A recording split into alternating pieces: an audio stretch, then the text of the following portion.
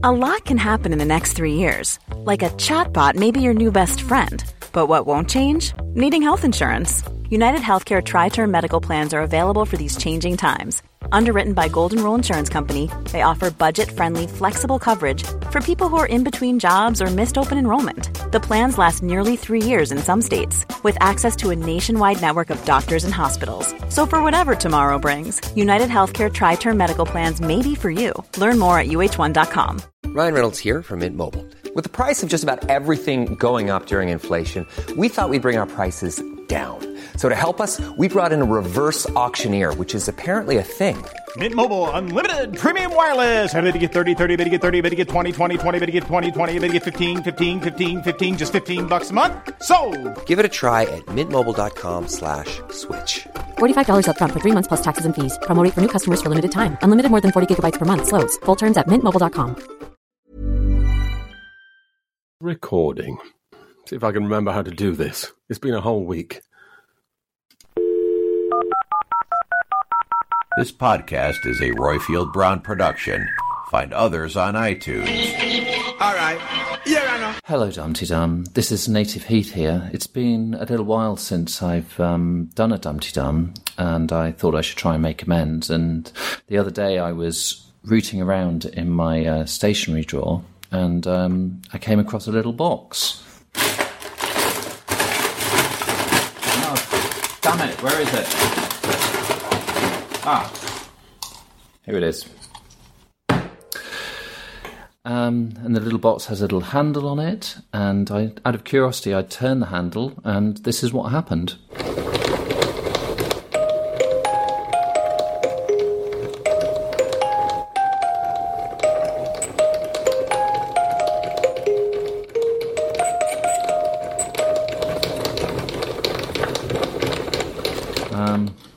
And I'm afraid that's all you get.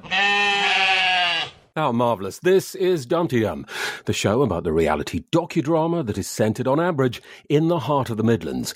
I'm the prize-winning ram about to bring home the bacon that is Robert Wilson, and with me I have the dodgy lamb kebab that's about to bring on a case of the trots that is Andrew Horn.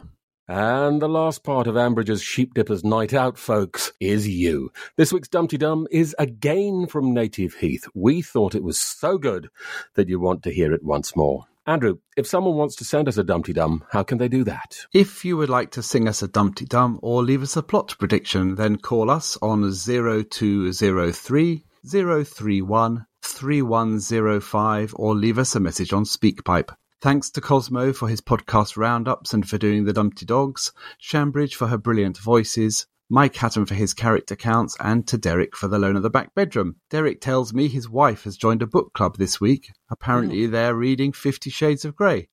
And now he's expecting her to be tied up for the next month. On this week's episode, we hear views from Steve, young Keith again, Claire from Hawaii, taking the piss now, aren't they?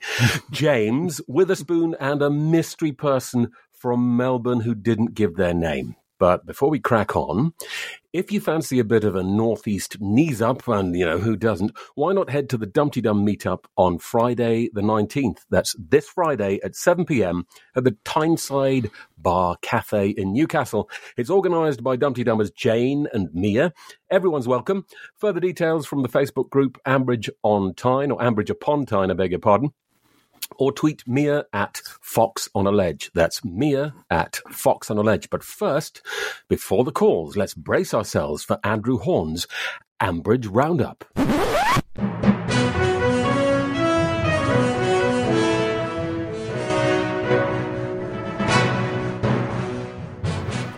We start with Sunday, the one where Jim owns it. A lot of passing conversations around the village today. There was the Tom and Adam catch-up where Tom told Adam he was entering Piggy's crazy competition. And Adam explained why the harvest was 200% easier this year without the pickers. Finding them, accommodating them, humouring them, not to mention saving his energy taking them up the polytunnels. Eddie meets Nakasha at the cricket after a tip-off from Clary and engineers a meeting via a convoluted makeover plotline. You just know we have a classic Eddie scheme brewing. But the emotional heart of the episode remains Greenacres. Jim starts the day in chipper mood, dispensing fun facts about bacon, and ends it having a lovely discussion reminiscing about his wife with Alistair. He reflects how he feels settled for the first time since she died.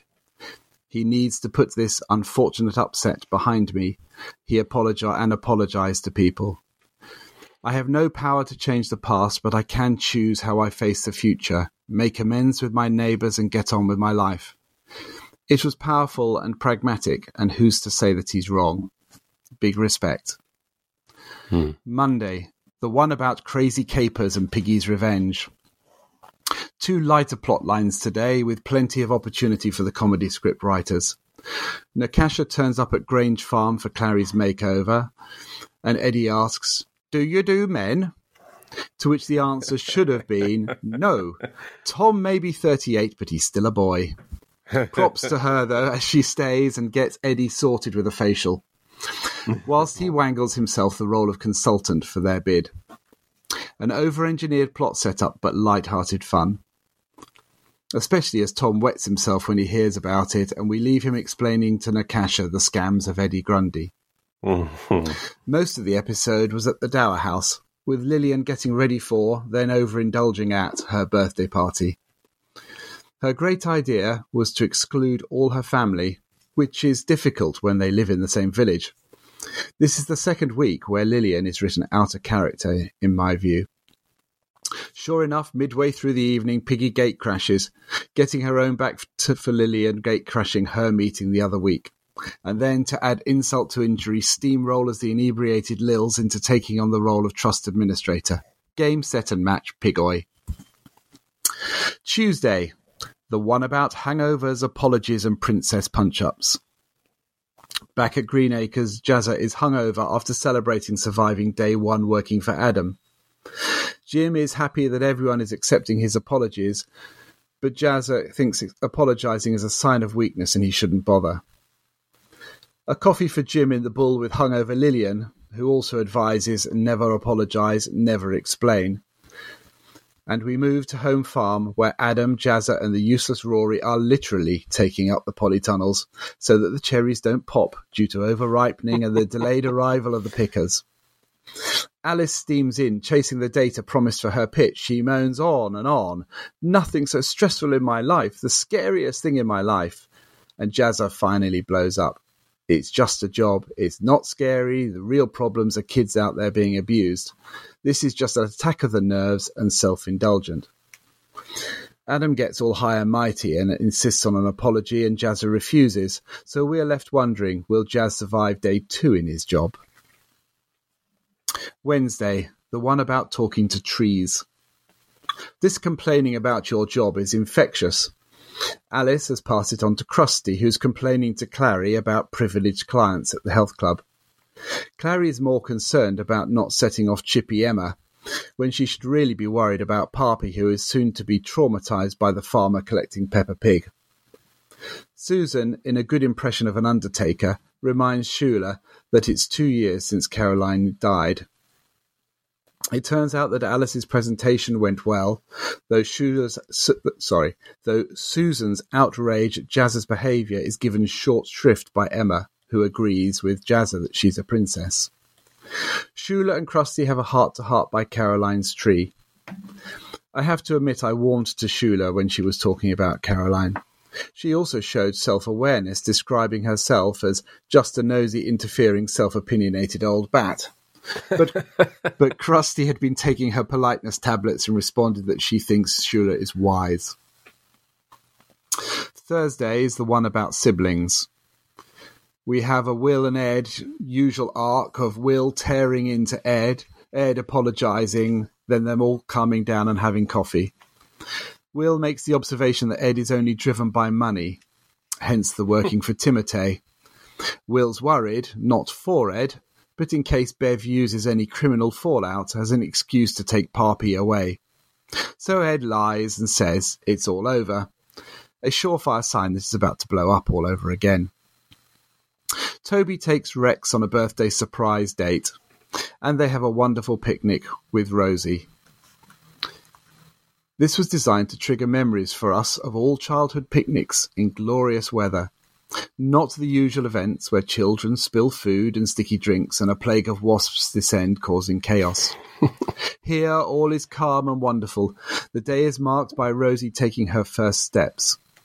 Mark my words, Pip will no doubt flagellate herself about missing this milestone in an episode soon, so expect incoming whinging. The final sibling was the arrival of Fiona, fed up with Alistair ghosting her. Unfortunately, her appearance spooked Jim, who dashed off to deadhead his roses. He goes on that it was an act of self-pity for him to burden Alistair and Jazz. He feels he's a weak man, deeply ashamed, and that he lacked the moral courage to keep the sorry business to himself and take it to the grave. And finally, Friday, the one about horses' bits and buckets. Ian wakes Adam. "No, I didn't," he exclaims in his sleep, but Ian misses the opportunity to pry into Adam's guilty conscience. Instead, he turns up later with a souffle for breakfast. Adam reminds me of Marvin, the paranoid android in Hitchhiker's Guide to the Galaxy. He is so negative. Ian does his best to cheer him up, with talk of their next bucket challenge. A night out in the gay village in Birmingham with the youngsters, and they plan their dad dancing. Meanwhile, Fiona and Alistair have a cosy chat, where Fiona finally accepts that Alistair is under oath to Jim not to spill the beans. They nip over to the stables to deliver a horse. Alistair obviously wants to get Fiona away from Shula pronto and head off for breakfast, so he isn't thorough in assessing the placenta. Maybe he was salivating over black pudding with scrambled eggs at the tea room. Luckily, Jakob the Wonder Vet spots this and equine death is averted. Shula finds a new angle for her probing, focusing on the effect the situation is obviously having on Alistair, as he wouldn't usually make this sort of mistake. She's worked out why Jim is upset, so Al opens up to her about his worries that if Jim tries to put a lid on it without resolving the issues, it will come back worse.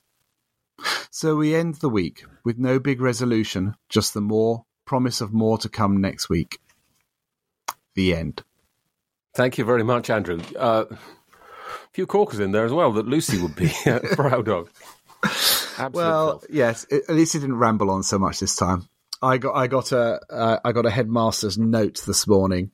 Did you? Yes, I did. Yes, a little bit of a word to the wise. Try and keep it under 5 minutes. All right. Good luck. Oh, well, we did our best. We did our best. Well, I wonder if we'll be lining up outside the office next week for a thwacking. Yes. Listen, what I like about these roundups and the ones that Lucy does is it reminds me of what I've forgotten, if you know what I mean. And one of the weirdest things this week that leapt out at me and said, "Hey, what's going on there?" was the way that Ian woke Adam up, which seemed to be with a teaspoon on a glass. Yes. It was like this. I'm going to do my own spot effects now. It was like, yeah, Adam. I mean, you give him a good old shove, don't you? Especially, I'm sure it's not the only rude awakening Adam's had in his time. I know, and then the way he just woke up and went, no, I didn't. And if we were nearer Christmas and Panto season, we could all just say, "Oh, yes, you did," because we do know he has. Oh, yes, frequently. Indeed. But Ian just didn't do that. I decided in the roundup to leave all the souffle competition because people will get fed up with that over the coming weeks. Oh gosh, yes, that's going to be star of the fate. How do you cook a souffle at a fete? I mean, it's quite tricky. You've got to have a kind of a windless atmosphere, haven't you? I mean, one slight puff of wind and it could be deflated and all end in tears. I thought the key was not to open the oven until just the right moment. If you open it too early, it deflates. So yes, again, are they going to have ovens at the fete? I don't think it's been thought through. Yeah, I mean, you would need 2 ovens, and where are you going to get a spare oven from? Are you going to wrench one out of one of the houses on the green to bring along? I have to say, have you been listening to the current series of Dead Ringers? I have, Friday, yes. All I could think of was they talked about it, and Hugh was the Michelle Barnier chap who talking to Hugh Edwards. Yeah. So Hugh. Yes. Do you think we'll ever hear from Hugh? We haven't heard Hugh before, have we? He's a silent, but he's been around for a while. Has he? Okay. Yes, at the Lower Loxley, he's the chef over there. Okay. But you wouldn't think the chef there would be in the same league as Ian. So I don't know why he's worrying. Well, I don't know. He's obviously got the souffle knack. More than Ian. Who knows? The other nice thing was to see Toby and Rex return. Now, I've kind of grown fond of Toby, I have to say. Yeah, at first I didn't realise it was him setting up for the party, and I wondered, hang on a second, have we got a new Toby? And then maybe it just took him half a scene to get back into his Toby voice. But yes, I've missed. I thought it was a lovely day out that they had together, and that scene with the oh yes, I've almost forgotten the blindfold, and the way he looked after Rex, and the whole thing with the wedding, which had obviously knocked Rex's day, finding out that she's only just gone up north and is going to go and get married, or off to the east. Up north, she got to Newmarket. She got to Newmarket. That's right. Her family comes. She'd been in Glasgow before, hadn't she? When they were, yeah. But she went off to Newmarket, and that she's someone else on Twitter was saying because it's she's been left about a year now. Is it that long? I don't know. Maybe about a year. Someone out there will tell us exactly when she's left. Maybe Cosmo will be able to tell us. But sorry, I have to clear the old throat there. But someone on Twitter was saying they really hoped it isn't an arranged marriage because, of her background and it happening so quickly. But I can't imagine that happening. Can you? I don't know. No. It's a thought, but no, I don't think so at all. I think she was always so forthright. When she knew what she wanted, she went after it. So she's obviously found someone that she thinks is marriage material, and has just charged off. Yeah, and done it. Found another doormat to walk all over. And that's not to say that all arranged marriages are bad. I mean, gosh, if anyone would like to arrange a marriage for me. Are you open to offers then? Well, I think everyone should be open to offers. It depends, what's being put on the table. The size of the offer is what counts here, Andrew. Shula, yes. Now, Shula has been creeping her way into my sympathies, I have to say. Yeah, and I think we mentioned that last week, and I still find it extremely unnerving to find her there, lurking. Yeah, she had a better week. I wasn't sure with... it was left ambiguous. She went charging after Jazza to try and find out about Jim, but it was left ambiguous as to whether she'd remember, whether she rushed out because she'd been reminded about Caroline's death, and whether she'd actually remembered or not. I thought that was left nicely ambiguous.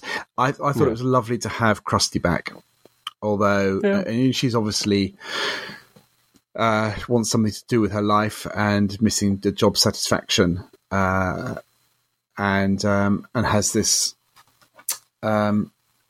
interview coming up. The only thing that worries me is that it does then make her financially dependent on Philip. He's quite happy for it, but whether she will end up feeling trapped, I don't know. I suppose we'll just have to keep listening to find out. And we had a similar story maybe last year or the year before between Harrison and Fallon, because Fallon was worried about not being able to contribute to the purchase of Honeysuckle Cottage, not Woodbine Cottage. Yes.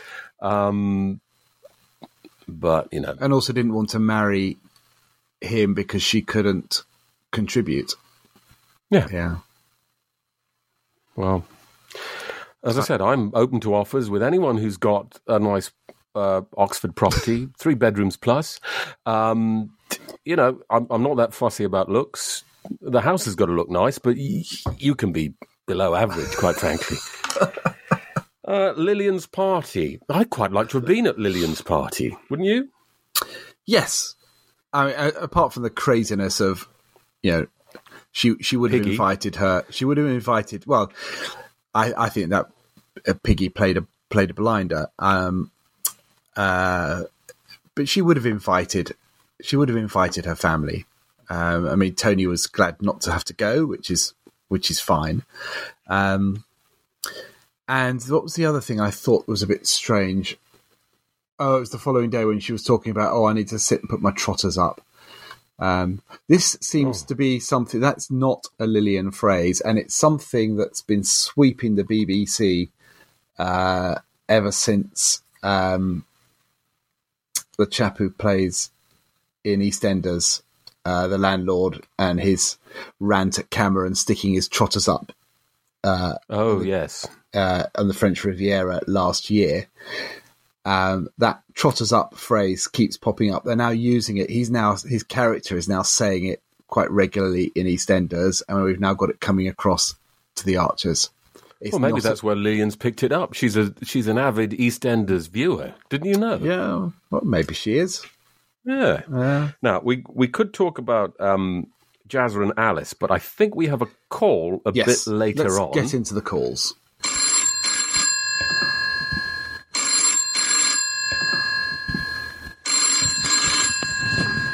Hello, Ambridge 3962. First call is a mysterious Melbourne person who didn't leave their name.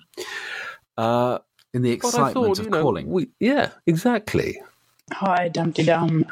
First time caller, long time listener. Not as long as some, though. I've probably been listening.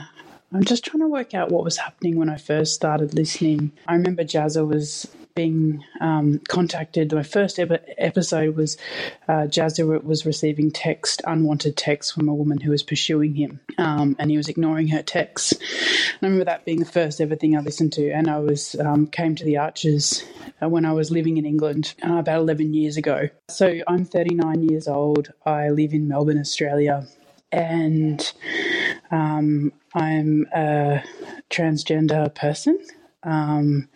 Non-binary, and I was what inspired me to call in today was that it's been such a pleasant surprise to find this podcast. I'm such an avid Archers fan and have been, as I said, for 11 years, and I had always assumed that all the listeners of Archers were very conservative people. And that I would have nothing in common with the people that listened to it, and that I would be sort of an outlier as far as listeners went. But having listened to the people who've called in, having heard Nigel talking about having a Pride meetup in New York of Dumpty Dum listeners, I was like, wow, this is a community I hadn't realised that I would have so much in common with. And also just not just people who are part of the LGBTI community, but other callers where I've been like, oh, wow, I love what you have to say. And so it's just been such a pleasant revelation, because this has been such a something I have done very solitary. And I've never been able to meet anyone who also listens to Archers living in Melbourne, Australia, except for my mum, who was a listener. Well, thank you very much, mystery Melbourne person. It's so nice to hear that, isn't it? It is. And now we have another friend for Millie Bell. We do. But, well, our mystery person in Melbourne is so used to doing it in secret, so to speak, that, maybe they want to keep it that way. Who knows? Maybe. I mean, it took me a long time to admit to people that I listened to the Archers.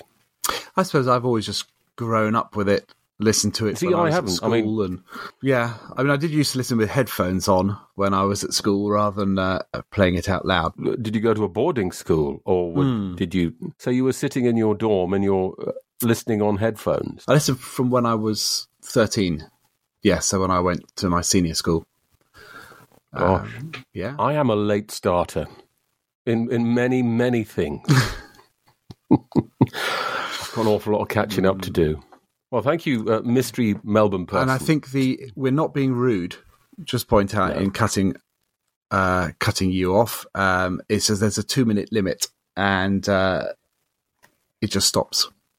Yeah, they knew that. Do call in. I did edit a little bit, and there was like 1 second that came after that. And he said it made much more sense to say, and my mum listened, and then I jump in at the end. And there was a couple of bits that I edited to squeeze that together, but it was the most important bit was that, and I don't really, sometimes I cut off the praise at the end. I redact the praise, so to speak, at the end of calls, because it feels a bit, I don't know. I mean, I don't mind having my trumpet blown from time to time, but not every call. But please don't stop saying you like the show. But you know what I mean? But I just thought that was such a nice bit of praise that we just had to get that in at the beginning. It's lovely that it is about the Dumpty Dum community. We've seen it before. We saw it. The first time I was really aware of it was Emily in Paris when the terror attacks were there, and all the support that she had on Twitter. And then she called in about it. And there's been several since when caller-innerers are in a bad space and everyone rallies around them. So I think it is brilliant. Yeah, good work. It's you guys out there that do that, not us. We just sit here rabbiting on. Shall we hear from young Keith? Yes. I think he's got a plot prediction. Hello, young Keith here once more. I'm just calling with a brief plot prediction based on Miss Piggy and her reaction to Emma's sort of nasty little comments, I suppose you would say, about it being a closed competition just for the archers. And I wonder if she did strike a chord there. And I wonder when Ed does finally get sent to prison, which I'm sure will happen because I'm sure they'll find that stuff, whatever it is, in his barn before it gets cleared out. And I'm sure it'll be taken. I wonder if Piggy will change her thinking and invest her money, in fact, in getting the Grundys free, paying the legal costs and bail, etc. Call me mad, but I could see that happening. Anyway, all the best. Been very much enjoying the show lately, so thank you very much. I think he just means last week was really good. Well, thanks for your compliments, but I think you're talking absolute balderdash, young Keith. I mean, Ed's not going to go to prison, is he? He can't go to prison. We can't have another Ambridge jailbird. Last week, I think I agree. I don't think that Peggy would put money their way to help fight legal bills. I could see her taking pity on Emma and trying to put more work her way. But I just, I haven't changed my view since we talked about it last week about where we sort of came to an agreement. I think that it will be it'll be a shot across their relationship bows and might cause them some difficulties, but it won't end up with him going to prison. No. The other intriguing part of that call is, why was he calling live from the on-ramp to the M1 at Watford? Maybe you didn't hear that, but there was an awful lot of traffic noise. Ah, wow. Very interesting where people choose to do their caller-innering. Maybe he was suddenly responding to Royfield's request for some more calls. I just thought, I have to get it in now. Maybe. I would like to make a plea for people to send their calls from the most interesting and unusual places from around the world. Okay? And is that a link to an exotic location coming up next? Kind of. Although, well, I'll let you be the judge of that. Here's Steve. Hello, Dumpty Dum. This is Steve, originally from Southampton, but now Cincinnati, Ohio, USA. On the twatters, I'm Mouldy Old Doe. I've been a long-time listener and this is an attempt at first-time caller interviewing. Timeline-wise, I could claim to be David Archer. My dear late mum used to bounce me on her knee while listening to the Archers coming from our Rediffusion rental radio in the kitchen in the late 50s and early 60s. But, more realistically, I think I am Freddie and Lily. Due to a burst of midlife crisis-esque nostalgia in 1999, when I started downloading probably dodgy illegal streams of the show. This was an attempt to try and stop myself from being homesick. I really began enjoying the storylines and gentleness of the programme. Being able to obtain them as easily as I do now warms the very heart of my cockles, and it always forms part of the soundtrack to my regular early morning constitutional around Cincinnati and its beautiful riverfront. This is my mouldy old plot prediction. I think the Gills will turn out to be the criminal masterminds that have Tim and Ed under their cosh. I think that Home Farm was bought with laundered cash and has been the Gills' centre of operations while they've been doing their dirty work in and around Ambridge. When they move on to another area, they will either abandon it, leaving it in a disgraceful and unkempt condition, or they will burn it to the ground to hide any evidence. Either way, Jennifer's beautiful kitchen will be no more, leading her to drink or possibly heroin. Oh. Anyway, that's mouldy old me for now. Catch you all again later. Bye. I think the kitchen's already been ripped out. Has it? Yeah, they talked about it being in the backyard or something. Yeah, and not being in good taste. Oh, but I certainly hope part of that is going to come true. Which part? Jenny on heroin? No. Oh gosh, no. Oh, I wouldn't wish that on Jennifer. I mean, can you imagine her going cold turkey? She wouldn't have cold turkey in the house, would she? Only on Boxing Day. Well, quite perhaps. No, she's definitely a goose woman, isn't she? For Christmas. I did have the context. Sorry. I don't know. No, I quite like that idea that they're criminal masterminds, and then they'll burn the house down to hide the evidence. Oh, I'm getting a little too overexcited about this idea.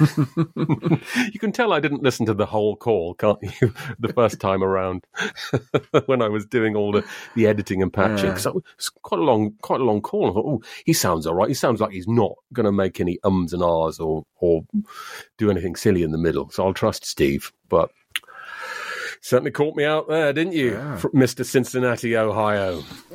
Goodness me. Now, speaking of glamorous, far-flung locations, we go even farther west in the United States, to Hawaii. Have you got your grass skirt on? I might have. Okay, well, I can hear a faint rustling in the background. I wonder what that is. Here's Claire. Aloha, Dumpty Dum Ohana. This is Claire from Hawaii. I'm just following on from the conversation that Robert and Lucy were having maybe 2 Dumpty Dums ago with regard to the child actors. Yes, their voices are incredibly unrealistic. Henry's about 2 months older than my eldest son, and my eldest son is like way more eloquent than Henry. Anyway, maybe part of the explanation is that I vaguely recall an interview with Louisa, who plays Helen, and she was describing how the child actors and the adult actors do not record their lines together. There's some kind of bizarre rule where they have to do it separately. So she was describing how hard it was to, be talking to Henry when he's not actually there. So that may be part of the reason as well. But I mean, I agree. They need to get child actors who are the same age as their characters, because they just do sound really childish, for want of a better word. It's like they go from being really childish to like suddenly all grown up. Anyway, there's my tuppence for today. Hope everybody's well, and that's it really. Bye for now. Thanks, Claire, and what a lovely tuppence it was. I think that my take on that is I don't think it's the actors, the adult, fully fledged trained actors that have a problem responding to a character that's not there, because that's part of the training, isn't it? You see that happens so much in films these days. I think it's the isolated reciting of the lines by the children out of context that sounds really weird when it's dropped in. So do you think it would be easier for the children if they were there and actually having a conversation? Because presumably all the children are doing are recording individual lines into a void, which must be really hard for them. Whereas you could, they must be doing it to, or acting to another person in the studio, surely. But I think it's because it's such an odd situation to be in a radio studio. There's nothing to take your cues from. It's probably a long and laborious process for children, so that there's not that excitement of being on stage, and they probably are just given a list of things to say. Okay, mummy, all right. Sorry, mummy. I think the fact. Why don't you shag Lee anymore, mummy? Things like that. Have you been listening in advance to next week's storylines? No, I was paid a day fee to go and record Henry up in Birmingham at the mailbox. Yeah, you're right. I think, like I said, the adult actors, fine, but it's the kids. It must be quite tricky for them. There might be a better way around it. I don't know. I'm sure that the powers that be, the producerettes, etc., will be thinking on our choice words about that. Definitely. Let's hear from James now. He has, I've got a reaction to what James says, which we'll find out about in a moment. Hello, everybody. James here. This week I actually listened to the Omnibus episode. I listened to it on Sunday evening, rather than the usual kind of nightly episode. And what it really showed to me is that an hour and a half of the Grundy family is way too much. I realised why I can only do it in 13-minute bursts. Emma moaning on about how everybody's entitled and privileged is dull. Poppy, I know she's a child, but let's be honest, this is a sheep. There are lots of sheep in Ambridge. Feel free to go and find another one. Will moaning on about the way other people are parenting his kid that he can't look after himself is incredibly ironic. And Jazza and Jim. I know that Jim's storyline is horrific. Everybody is aware of that. Everybody accepts that. But the way that Jazza spoke to Alice is completely unacceptable. If we're being honest, yes. Compared to what Jim went through, Alice's experience of a stressful day at work seems inconsequential. But A, Jim is not broadcasting what happened around the village, so she's not going to know that. And B, everybody has their own issues in life. That shouldn't invalidate it. It's like, if I have a difficult day at work, well, yeah, it doesn't matter because somebody somewhere in the world is going without food tonight.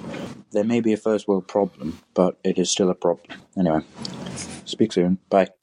James, I agree almost 100% with what you said there about everyone's problems being their own problems. But I don't know how you can't agree that Alice 100% deserved that tongue lashing that Jazza gave her. Don't you agree, Andrew? I think Alice, if someone had sat Alice down when she was growing up and stopped her being a spoiled princess, then yes, she does. She has lost all sort of grip on reality, really. But where I do agree that it was wrong was, I think, if Jazza had done it in the pub, then, but he did it in the workplace, in his workplace. So I can see why Adam then asked him to apologise, because it's in the workspace and he has a sort of duty of care to anyone there, even though Alice isn't an employee. But I thought it was inappropriate there, but that just shows it's Jazza's instinctive reaction and just shows how much he's bottling it up and the effect that the whole storyline's having on him. So I think a lot of it was really to get over the effect it's having on Jazza as much as Alice being her usual drama queen. Yeah, Jazza does seem to be a man on the brink, so to speak, I think.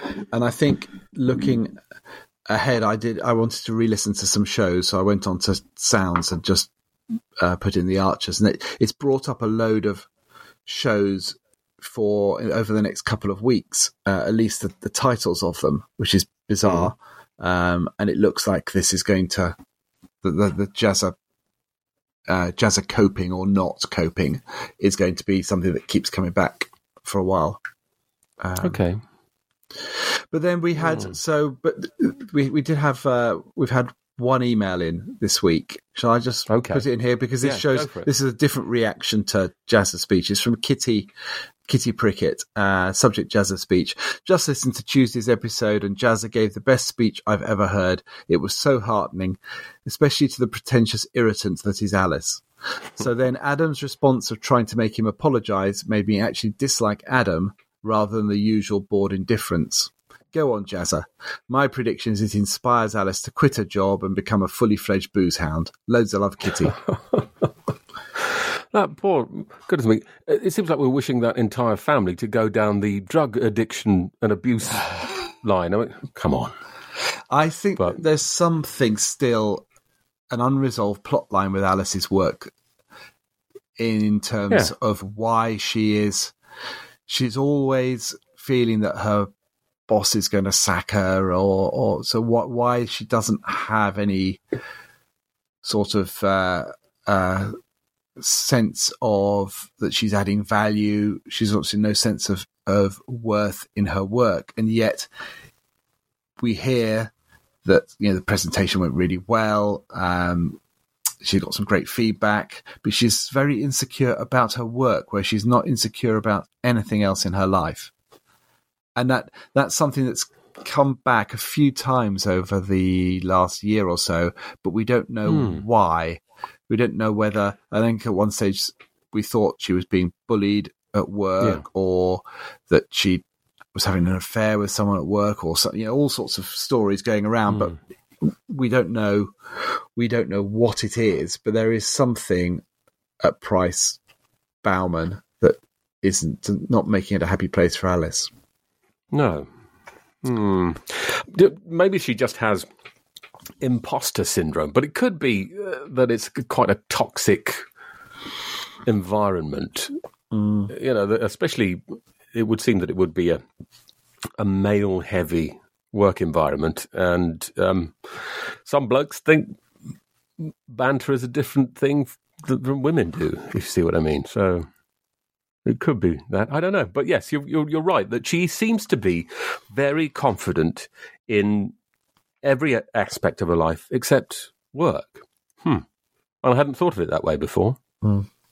Now, we did forget to read out a missive regarding regarding the legal implications of of Piggy's environmental competition. Yeah, so after last week, I saw something on Twitter with Auntie Annie, and it looked like she was expressing had some professional knowledge. So I actually asked her if she would give us her thoughts on Piggy's trust escapade. So she has indeed sent us this. Hello, I'm Annabelle, Auntie Annie on the Twitters. Very long time listener. For a long time, I thought I was a Graham who was a chef, but Royfield thinks I imagined that, so I will have to revisit my Archer's provenance.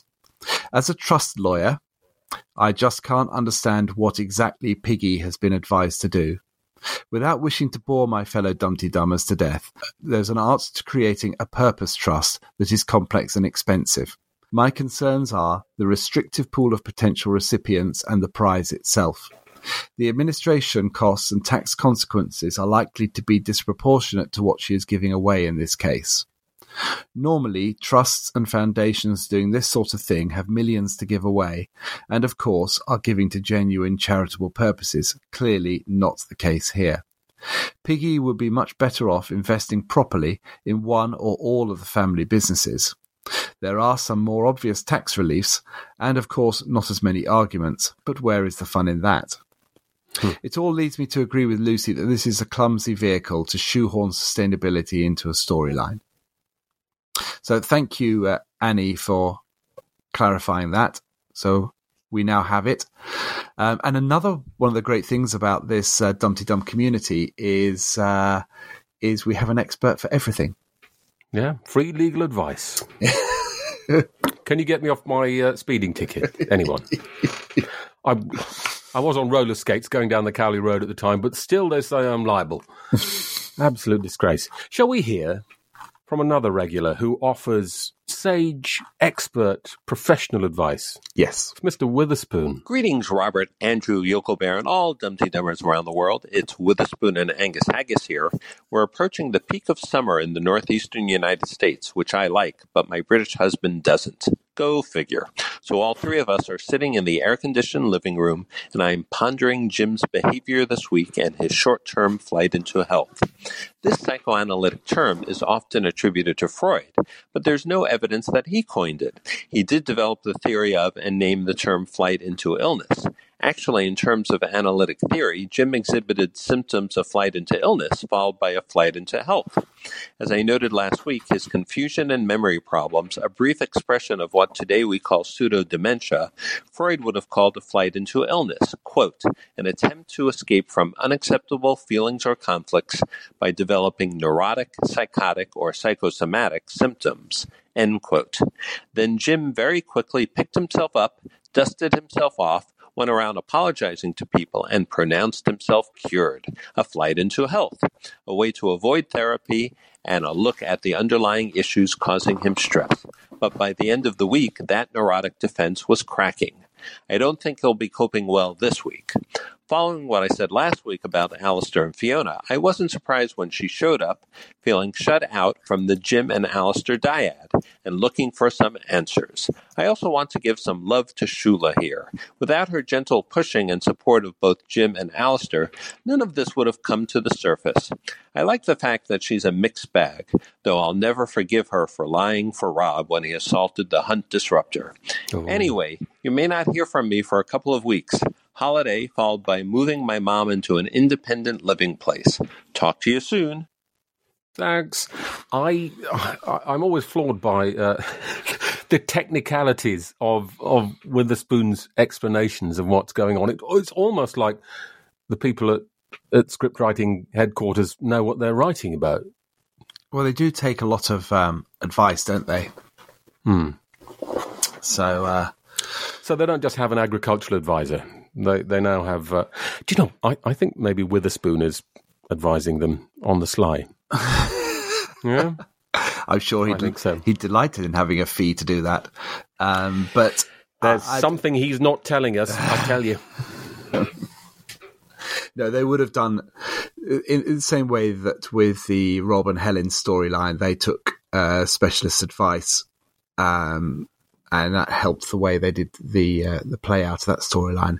They will have done the same here about the impacts of and the effects of abuse and how different people play it out, come to terms with it or bury it. Yes. As always, I agree with Witherspoon. Absolutely. Mom deserves the best, and there's no better place to shop for Mother's Day than Whole Foods Market. They're your destination for unbeatable savings, from premium gifts to show-stopping flowers and irresistible desserts. Start by saving 33% with Prime on all body care and candles. Then get a 15-stem bunch of tulips for just $9.99 each with Prime. Round out Mom's menu with festive rosé, irresistible berry chantilly cake, and more special treats. Come celebrate Mother's Day at Whole Foods Market. Hiring for your small business? If you're not looking for professionals on LinkedIn, you're looking in the wrong place. That's like looking for your car keys in a fish tank. LinkedIn helps you hire professionals you can't find anywhere else, even those who aren't actively searching for a new job but might be open to the perfect role. In a given month, over 70% of LinkedIn users don't even visit other leading job sites. So start looking in the right place. With LinkedIn, you can hire professionals like a professional. Post your free job on linkedin.com/people today. Mom deserves the best, and there's no better place to shop for Mother's Day than Whole Foods Market. They're your destination for unbeatable savings, from premium gifts to show-stopping flowers and irresistible desserts. Start by saving 33% with Prime on all body care and candles. Then get a 15-stem bunch of tulips for just $9.99 each with Prime. Round out Mom's menu with festive rosé, irresistible berry chantilly cake, and more special treats. Come celebrate Mother's Day at Whole Foods Market. And now let's sit back, kick off our manure-encrusted Wellingtons and relax with our veteran social media specialist, Mr. Yokel Bear. Hello, Dumpty Dum, it's Yokel Bear. Oh, that didn't work. Hang on. Hello, Dumpty Dum, it's Yokel Bear here, calling with the social media roundup for the week. We started the week when Dumpty Dummer Dave Richardson asked, I think after Jim's traumatic revelation, most people would have thought to themselves, that explains a lot. I can't help wondering how long the scriptwriters have been holding on to this. Has his hidden abuse always been part of his backstory, or are they looking for a character that will fit the story? Good question, Dave. And Caroline Newnham said, I think it's been factored in for a long time. I think the religious aspect of his abuse situation made Jim the long-term antagonist against Shula's religious belief. Do you know, Catherine, I'm not actually sure that I agree with that. I think Jim's always been a kind of real logical, academic kind of facts-based person, and I think of all the characters to be kind of a real hardcore atheist, I think that's the one the scriptwriters, he's the one the scriptwriters would make the kind of outspoken atheist. So I'm not sure whether it's to do with this current storyline. Faf posted, do you know, it matters not. The script writing is masterly. And yeah, I agree with that as well. I think the writing for Jim has been absolutely brilliant. However, not everyone agreed. Cosmo, our very own Cosmo, posted, it's clear from the BBC website that a new producer has imposed this nonsense on Jim. Retcon of the worst sort. Cosmo, I kind of agree in the fact that if there's a new producer and they've come up with a new storyline, I can understand that. I wouldn't necessarily call it nonsense, though. I think this is an issue, isn't it? There's an issue out there in society, and I think it's just another issue that the Archers are tackling as part of things that are being discussed out there in society, maybe? I don't know. However, our very own Witherspoon asked people, what do you think of the sudden resolution of Jim's trauma? Another case of Archer's miracle cure, or will his symptoms reoccur? Judith Lawrence said, I don't think this is a sudden resolution. Jim has had some momentary relief over his bacon sandwich. Can I just say, I think in many circumstances, a lot of people have had momentary relief over a bacon sandwich. But anyway, what Judith goes on to say, given how well other stories have been covered, dementia, coercive control and so on, subtly over extended periods, why wouldn't this be treated any differently? And yeah, I think a lot of, seeing some stuff on Twitter as well, people were really kind of thinking, well, this is going to be kind of a long road, isn't it? And I think he's going to have good moments and good days, but I wonder what's coming in the future. Ted Curtis agreed with Judith, but said, agreed. Alice's alcoholism, however, ... Yeah, that's the one that's lurking in the background. You know, it's just, we all know she's got a problem. But I guess, Ted, they just haven't got round to it yet. Maybe Christmas. Maybe that'll be the Christmas one. However, Paul Morris said, the Grundys are about to explode. Death, prison, shame. Jim may have to go on ice for a while. Yeah, I fear for the Grundys, and this is where I'm going to get all class war later on. I think we're going to go through the working class characters taking a bit of a whipping again, whilst people like Alice are worried about their presentations. But more on that later. Now, Joe Edwards made a point where they said Jazza needs to wind his neck in. It's not about him or his outrage-finding event. It's about Jim and his needs. Yeah, I think that's true to a certain extent, but that did lead on to another question that we asked this week, where I posted, I felt some sympathy with Jazza this evening. That was when he shouted at Alice. Yes, it's born out of his anger at what happened to Jim, but Lord knows that needed saying to Alice, or am I just being unfair? And it seems most of you thought I wasn't being unfair. Jane Bushan said, Jazza is by far my favourite character. He can do no wrong. Janice Betson said, I agree with you. Jazza said what needed to be said. Rachel Daniels said, I'm totally biased. Jazza can do no wrong. Whilst Paul Norris says, I was cheering him on. I used to like Alice, but lately she's turning into a Kate clone, which she is. She's like Kate with spreadsheets. But you see a theme emerging there from the comments, which is that basically, to Dumpty Dummers, Jazza can do no wrong. If you disagree, prove me wrong. Now, my comments of the week really do need to go to Kelly Crocker Vero, who really, a series of comments on this thing about Jazza.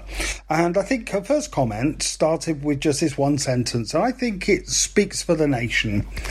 Adam is an insufferable prick. Can we say prick? Oh, you just did. Royfield, you might need to edit that out. Kelly goes on to say, that whole scene was me with Rory. Me, Alice. Me, Adam. Just dreadful, really.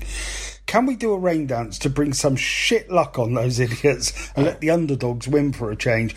Yes, because I have been a cheerleader for the Grundys ever since I've been listening. However, Kelly goes on to, I think this is really insightful, goes on to say, there's been this ever-growing schism between the haves and have-nots. The Archers is more faction-driven now than it ever was. Discussing particularly last night's episode, we concluded that if you are old money or have money stroke intelligence, you can afford to buy, think or be guided out of your misery. Elizabeth, probably Jim, but not Will. And Jazza spirals down like a dervish from drama to drama. And the Aldridges are effectively the Gills. There's much talk in the village about this mythological new family who cause drama and rip out kitchen sinks. Yeah, where are the Gills? I mean, Christ, where are the Gills? They came along, they had a party, and there's nothing from them since. But I think what Kelly was saying there about the Grundys, I absolutely agree with. I think we're setting it up that there's lots of things going on that are going to get probably magically cured in the way that it does for the Aldridges and the Archers. But the Grundys, they'll just go from crisis to crisis to crisis. And even though, I think Ed's being really, really silly, at the end of the day, doing this toxic waste or toxic chemical run is born out of the fact they're just poor as shit. That's why. So, yeah. Big fan of the Grundys. I really hope they don't come a cropper, but of course they will, because this is a kind of bit of a class-based drama, isn't it, when you think about it? Also as well, talking of Ed and Will and everyone, we asked this week, who were you more happy to hear from, Toby and Rex or William and Ed? Because we had like the brothers episode. It was like game of two halves, two sets of brothers. I will say though, actually, I did agree with Will a little bit about Ed and the chemical run thing. A little bit. Christ, I agreed with Will. I'm about to sit down and have a hot, sweet cup of tea for that. Now, the interesting thing about the reply to this is just a lot of love for Rex. Dave Richardson said, let's just have a nice storyline where life works out nice for Rex. Yes, I think so. I think that's... Rex deserves something. Alison Brailsford just posted Rex and that emoji with hearts for eyes. Angie Rafter said, Toby and Rex for sure. Will and Ed make me want to punch someone. Restrain yourself, Angie. Claire Taylor said, heart emoji Rex. Just thinking, podcasts are not the best medium for emojis, are they? Anyway, whereas Drew Hamilton said, I was happiest to hear from Anisha. Yeah. She got married quick, didn't she? Anyway, on that note, that's the end of the social media roundup for the week, and I will talk to you again soon. Bye. Thanks, Yokel Bear. Looks like we covered most of those topics ourselves, Andrew. Yep, I think we've done a good one. Excellent. Right, time for Tweet of the Week. Right, here we go. A shorter selection this week. Kerry Warbis. Emma, is the coffee table big enough to house a family under? If not, don't buy it. Matt Underwood. I missed yesterday, so don't know what Ed did, but I still think Will is an arse. True. A hologram of Jesus. Otherwise, at Susan S. Harrison. Does Susan have a death calendar? Does Susan have a death calendar so she can remind everyone? What, when they're going to die? Yeah, no, or reminders of year's minds, I think is what the church calls it. Oh, you mean with Caroline? Yes. Okay, sorry for interrupting. Yeah, sorry. Right, Moira Walton. I actually really want Lexi's baby to be Roy's and throw a paternity test in that damn bucket list. Which I liked. And Tweet of the Week at Exeter Dormouse. Shula. Oh, Caroline, there's so much I want to ask you about how I can support Jim and whatever he's going through, about the calling I think I might have for ordination, about... Adam. Can I stop you there, Shula? Caroline's tree is behind you. I'm not a tree. That one really tickled my fancy. Thank you very much. Now, remember, to get in contact, you can send us a voice message via SpeakPipe on the website or call 0203 031 3105. That's 0203 031 3105 to leave us a message. You can find Yokel Bear at Dumpty Dum on Twitter. That's at Dumpty Dum. Andrew Horn is at Andrew Horn UK. And I can be found at Naked Fingers. And that, folks, is that. Thank you very much, Andrew. That was wonderful. Okay, and just before we sign off, and I don't know when I'm going to be back, but just to say, for those of you who are Patreon supporters, I hope you've been enjoying the special with the actor who plays Alistair that Royfield released this week. And if you're not a Patreon supporter, why not think about doing that so that you can enjoy it too? Yeah, pop along to Patreon/DumptyDum, and it costs something like a couple of dollars a month, or is it per episode? A couple of dollars per episode. Yeah, but you can give more, and why wouldn't you? Because that helps us buy new pink headphone covers so our ears don't hurt when we when we record this, and it keeps me in pens. That's it. Okay.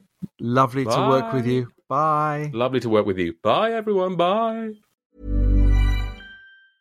Mom deserves the best, and there's no better place to shop for Mother's Day than Whole Foods Market. They're your destination for unbeatable savings, from premium gifts to show-stopping flowers and irresistible desserts. Start by saving 33% with Prime on all body care and candles. Then get a 15-stem bunch of tulips for just $9.99 each with Prime. Round out Mom's menu with festive rosé, irresistible berry chantilly cake, and more special treats. Come celebrate Mother's Day at Whole Foods Market. Even when we're on a budget, we still deserve nice things. Quince is a place to scoop up stunning high-end goods for 50 to 80% less than similar brands.